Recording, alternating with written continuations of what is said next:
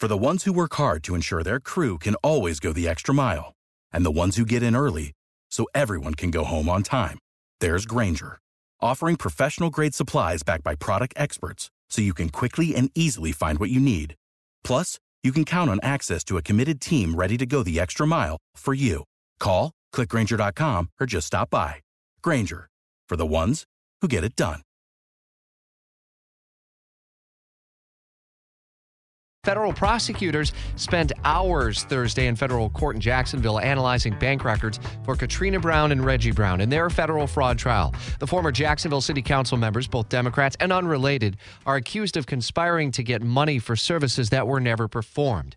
Christy Turner has been following this case every week, every hour, and in-depth coverage continues. Prosecutors claim the Browns, who are unrelated, misused hundreds of thousands of dollars in funds from a loan for Katrina's family's barbecue sauce company. In court Thursday, the FBI forensic accountant who analyzed the Browns' bank accounts testified. Bank transactions presented to the jury reveal Reggie used the money at department stores like Dillard's, restaurants including a nearly $12 charge at Krispy Kreme, a hotel, and even a cable bill.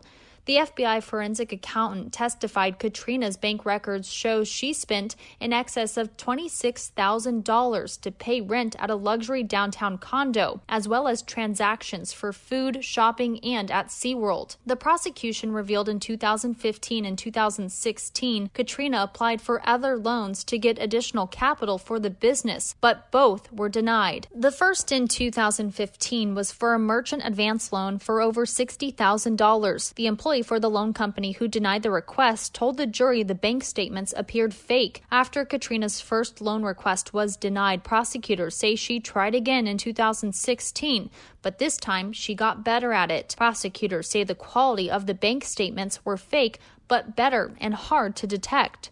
Ultimately, the request was denied because the business didn't meet the approval thresholds and not because fraud was detected. The prosecution is expected to close its case Friday. Then it will be Katrina's turn to have witnesses testify on her behalf. Katrina told the judge that some of her witnesses couldn't make it to court Friday, so that could impact how day 5 of the trial goes. I'm CBS 47 Fox 30 Action News Jax reporter Christy Turner for News 104.5 WOKV. And a reminder, as this is a federal case, federal government does not allow recording devices into the courtroom, so you're not going to hear any of the testimony or that real-time play-by-play. We'll continue to keep you updated. Make sure you're with us throughout the day for updates on the trial and into next week now.